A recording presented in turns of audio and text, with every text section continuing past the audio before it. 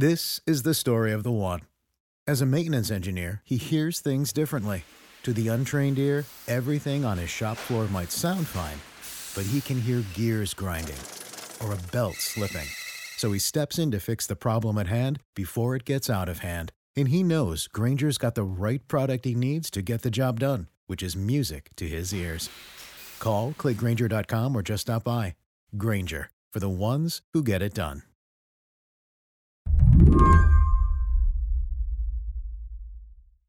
Let me first and most importantly thank the extraordinary turnout, legislative leadership of the state.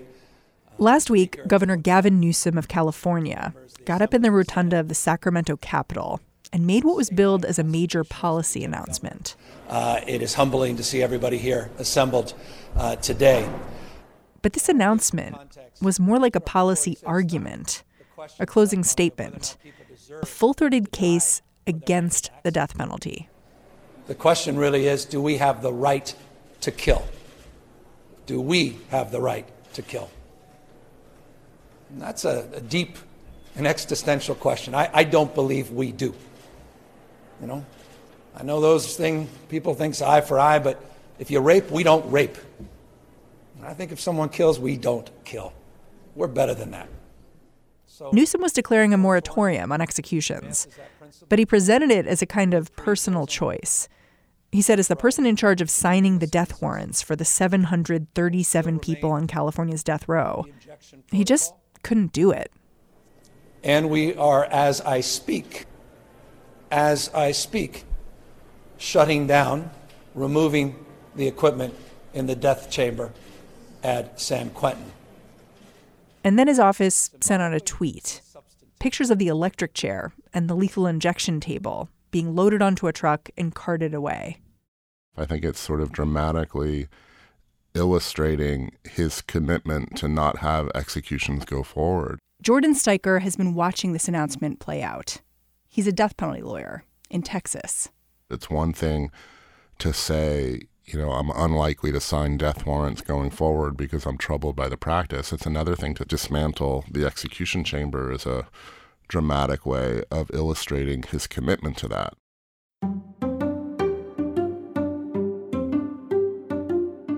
Today on the show, Jordan's going to explain what this decision means for the rest of the country.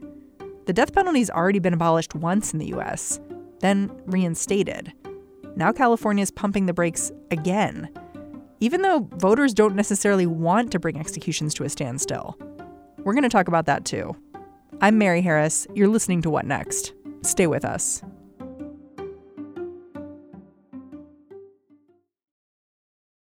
This episode is brought to you by Discover. When it comes to your finances, Discover wants you to know they are the credit card that is always there for you. With 24/7 U.S.-based live customer service, everyone has the option to talk to a real person anytime, day or night. Yep, that means no more waiting for, quote, normal business hours just to get a hold of someone. We are talking real service from real people whenever you need it. Get the customer service you deserve with Discover. Limitations apply. See terms at discover.com/creditcard. You've written about how California has this very particular history with the death penalty. I'm wondering if you can talk a little bit about 1972 and what happened then. Well, California was originally one of the states whose death penalty was going to be addressed by the U.S. Supreme Court in 1972. But before the Supreme Court could make its decision about the constitutionality of the death penalty, the California Supreme Court made the decision that the death penalty was unconstitutional under the state constitution. The California Supreme Court basically said that the death penalty was cruel in that it was unnecessary from a sort of criminological perspective, that it didn't really serve any purpose of punishment, that it was unusual because of its arbitrary and discriminatory imposition. And so the California Supreme Court said under its own constitution, the practice shouldn't be tolerated. And then the voters responded to that decision by amending the Constitution to make the death penalty a permissible punishment, and the legislature reenacted a new capital statute. I think it's easy to forget that in the 70s, the Supreme Court in D.C. actually repealed the death penalty too. And then the states found all these workarounds to get it back on the books. Can you tell me a little bit about how that happened? Like, why did the Supreme Court repeal it? And what did we do to get it back in the law books? By the 1960s, the death penalty had declined substantially in the United States. It was widely available for a variety of crimes, not just murder, but in some states for armed robbery or kidnapping or rape. And states gave no guidance at all to either prosecutors or jurors about which cases were really the kinds of cases that called for the death penalty. And that was challenged on the grounds that the death penalty was being administered arbitrarily because there was no apparent rhyme or reason to who was receiving the death penalty, and states had failed to give or communicate any theory of who were among the worst of the worst offenders. And so the Supreme Court said the absence of standards made it that the death penalty was arbitrary. And in the famous language of Justice Stewart, he said, the death penalty strikes like lightning. There's no rhyme or reason to who receives it. And so the Supreme Court basically said all of the prevailing death penalty statutes were defective. And most people thought that that was the end of the death penalty. But states quickly reacted and passed a variety of different kinds of statutes to address the problem. And some states made the death penalty mandatory for certain offenses, which the Supreme Court found to be unconstitutional. And the other states passed statutes that sort of created a new sort of category of capital murder and created aggravating circumstances. And in 1976, the Supreme Court upheld a few of those new statutes, and that's what resurrected the American death penalty. So I guess what comes to my mind is that we've been here before. You know, Gavin Newsom has put a moratorium on the death penalty, which will affect California, which is a huge number of people who are on death row. But you've said that what you think is happening now is different than what happened in the 70s. And I'm wondering why. Why do you think what's happening in California could lead to something bigger in the United States, whereas back in the 70s, we kind of went through this process and were reset? So in the 1960s and early 1970s, when the Supreme Court and the state courts came to the problem of the death penalty, there had been virtually no regulation of the death penalty in this country. So the Supreme Court had never imposed any significant restraints on how the death penalty was administered. Today, like in the 1960s, we have had a tremendous decline in the death penalty.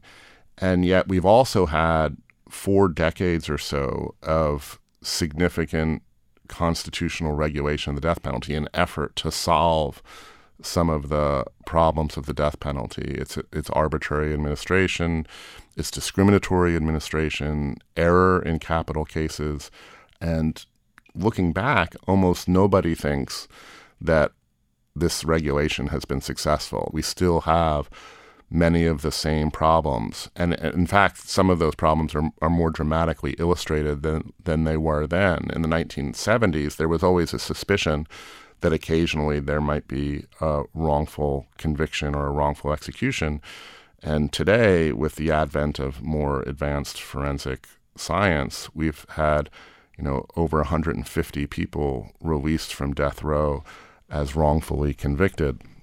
So I think today there's this sense that the problems with the death penalty are more deeply embedded and intractable than they were in the early 1970s. So in the early 1970s, the response was, well, there may be problems with the death penalty, but we can fix them if we put our minds to it and we create new special protections. And today, we have those same problems. So I think there's a sense that we've kind of run out of options to make the death penalty system work. I also just think the larger climate is so different. In the early 1970s, the death penalty was still the norm throughout the world. Very few jurisdictions had abolished the death penalty by 1972. And today, the United States is an exceptional outlier in its retention of the death penalty. Certainly an outlier among Western democratic countries, where the United States is the only advanced democratic Western country that retains the death penalty. All of Europe basically has rejected the death penalty as inconsistent with human dignity. It's virtually disappeared from South America, Central America. The United States is basically in a club of rogue nations that continues to have the death penalty on the books and actual executions. And yet I was struck by the fact that nationwide support for the death penalty ticked up in 2018. Like, that surprised me because of all the things you're saying. Well, when you say that the support for the death penalty ticked up, it ticked up from its modern-day low to its second to modern-day low. I think we're still around in the low 60% of people who say they support the death penalty in response to the Gallup poll simple question about whether or not you support the death penalty for murder. We had reached a support for the death penalty in the 80s. Over 80% of the American public said they supported the death penalty in the 1990s, and we've dropped considerably. But 60%, like a presidential candidate would kill for those numbers. Well, 60%, though, I think is also a misleading number, because if you ask the additional question whether or not you support the death penalty as opposed to life in prison without possibility of parole, then the support for the death penalty dips below 50%. And every death penalty jurisdiction has the alternative of life without possibility of parole. So a majority of Americans would reject the death penalty given the alternative of life without possibility of parole. So we really are at sort of unprecedentedly soft support for the death penalty. I think the only time where support for the death penalty, I think, was lower than it is now was really in the mid-1960s. It's also low in comparison to the support for the death penalty in the countries like England and France. When those countries abolished, they had much higher levels of support for the death penalty than we do today.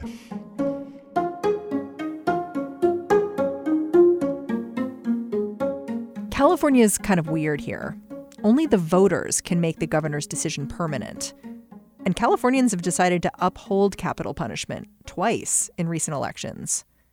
But Jordan Stryker says, historically, things change after a moratorium. Scholars used to say that it was sort of the generic path to abolition, is that first you would narrow the number of crimes that were eligible for the death penalty, then you'd have a slow weakening of the death penalty in terms of executions, then you'd have something like a formal or an informal moratorium in which the jurisdiction lived without the death penalty for a certain period, and then that was often followed by legal abolition. You say support for the death penalty is weakening. I'm wondering if you can just lay out what that means, what that looks like. Well, so in the 1990s, this country experienced, in the mid-1990s, we had about 300 death sentences nationwide per year, which was a pretty significant number of death sentences. Over the last several years, we've had fewer than 50 death sentences a year nationwide. So one marker of support for the death penalty is, how frequently are we using it to punish people who commit homicide? And, we're now in a circumstance where we have, 3 or 4 dozen death sentences a year nationwide in response to something like 15 or 16,000 homicides. So the death penalty is just not the primary way in which any jurisdiction today responds to violent crime. So are prosecutors giving the death penalty less often? Are defense attorneys getting better? Are juries less into it? I think all three. I think the most significant place where this is happening is prosecutors are just seeking the death penalty less, that they don't feel the political pressure to charge cases capitally and to seek the death penalty because there's just not nearly the political enthusiasm or popular enthusiasm for it. Partly that's because I think defense lawyering has improved over the last 3 or 4 decades, and there's a much greater energy in capital defense representation, a lot more investigation of mitigating evidence. And, in my own jurisdiction, there are a lot of cases where the prosecution seeks death and they aren't able to get it. So I think the combination of the better level of representation on the defense side, the extraordinary cost of actually seeking the death penalty. Capital trials have become enormously expensive, in part because of the increased representation. I think that's kind of influenced the decisions by prosecutors. You know, this moratorium in California, it's happening as the state is having this much wider conversation about criminal justice and criminal justice reform. A few years back, the Supreme Court ruled that overcrowding in prisons was such a big problem that it was unconstitutional. And as a result, California started releasing more people from prison. And over the last few years, they have seen this uptick in crime. No one knows why. They don't know if it's related. Do you think that that conversation could kind of muddle the conversation about the death penalty in California? I don't really think so. I mean, I think that in some ways, on the surface, they're very similar conversations about how much money and the state is spending on criminal justice and how punitive the state should be. But the reason that the conversations I think are distinct is that nobody thinks that the death penalty is doing anything in terms of deterring significant crime. If you look at the states that have abandoned the death penalty, they don't have upticks in crime. So I think those debates are a bit different. Are there people who think the death penalty could be more of a deterrent? Like maybe if we did it more quickly, which would mean less opportunities for people to fight it in court, probably lots of terrible things would happen. But are there people who think that it could be a deterrent and we're just not doing it right?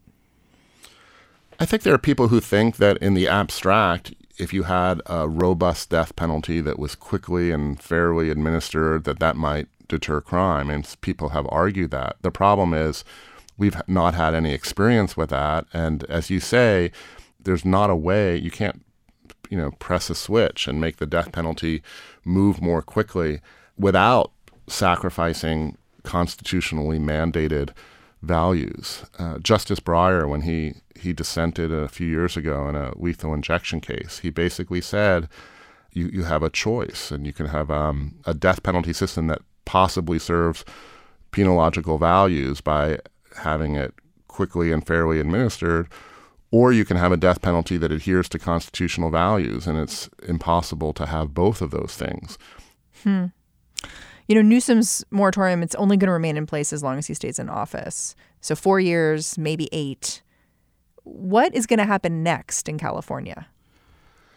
It's hard to say. I think the issue will again likely be on the ballot in 2020.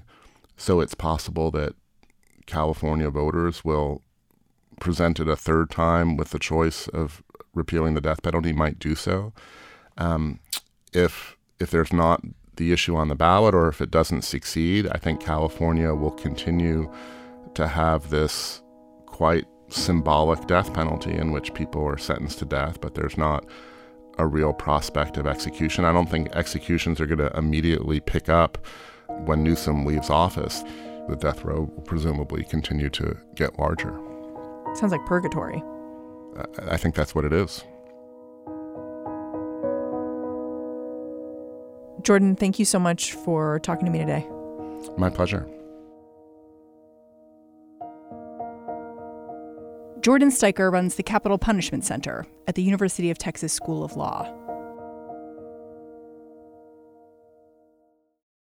Before we go, one last rabbit hole I jumped down this week. C-SPAN, your unfiltered view of government, created by cable in 1979. This week, C-SPAN turns 40 years old. And okay, so it gave us Newt Gingrich, but it also gave us unfiltered access to democracy. Since it started back in 1979, the network's gone from 4 employees scrambling to get cameras inside the Capitol to a Washington institution, broadcasting the inner workings of government most people wouldn't get to see otherwise. And at moments of high national drama, C-SPAN is the place to be, like during the Kavanaugh hearings or Michael Cohen's testimony. It's history-making stuff. That said, a lot of the day-to-day footage is kind of boring or just plain weird. Like, okay, my favorite call-in is from 2003 during an open phone show on the Iraq War. What kind of work do you do? I'm an entertainer. Oh, what kind of entertaining? Are you USO? No, I actually was called by the USO, but I'm an entertainer. I don't want to go much past that. But is this Cher? Yeah. Okay. And you spent the day at Walter Reed? Yeah, and I spent the day with... I knew other people at Slate would have their own personal C-SPAN highlights, so here's a little highlight reel.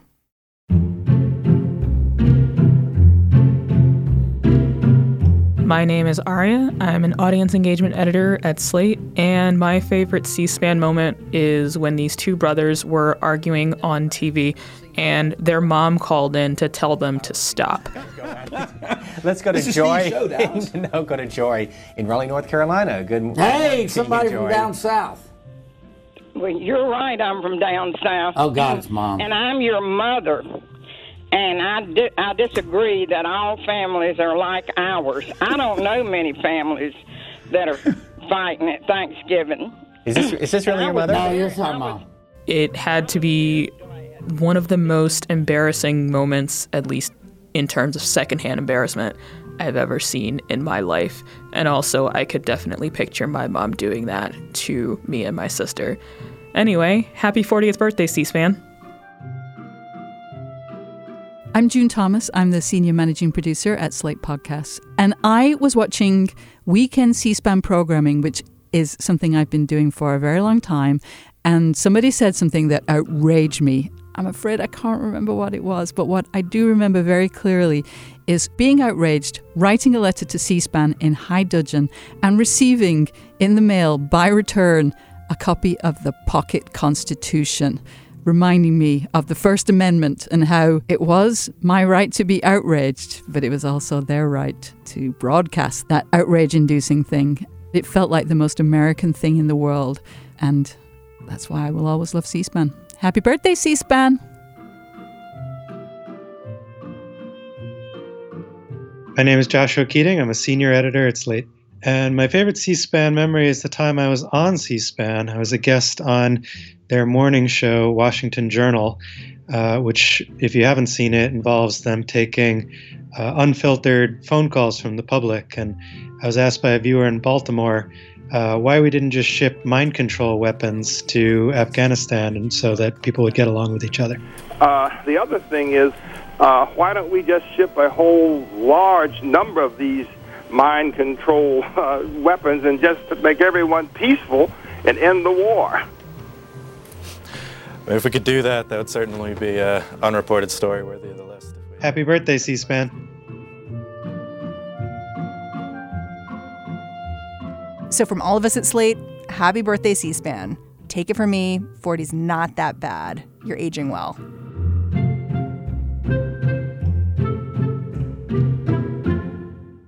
All right, that's the show. You have been listening to What Next? I've been talking. This is Mary Harris. Now you know the whole story. You can find the show on Apple Podcasts, and more importantly, you can leave us a rating or review there. And we love it when you do this because it helps other people find the show.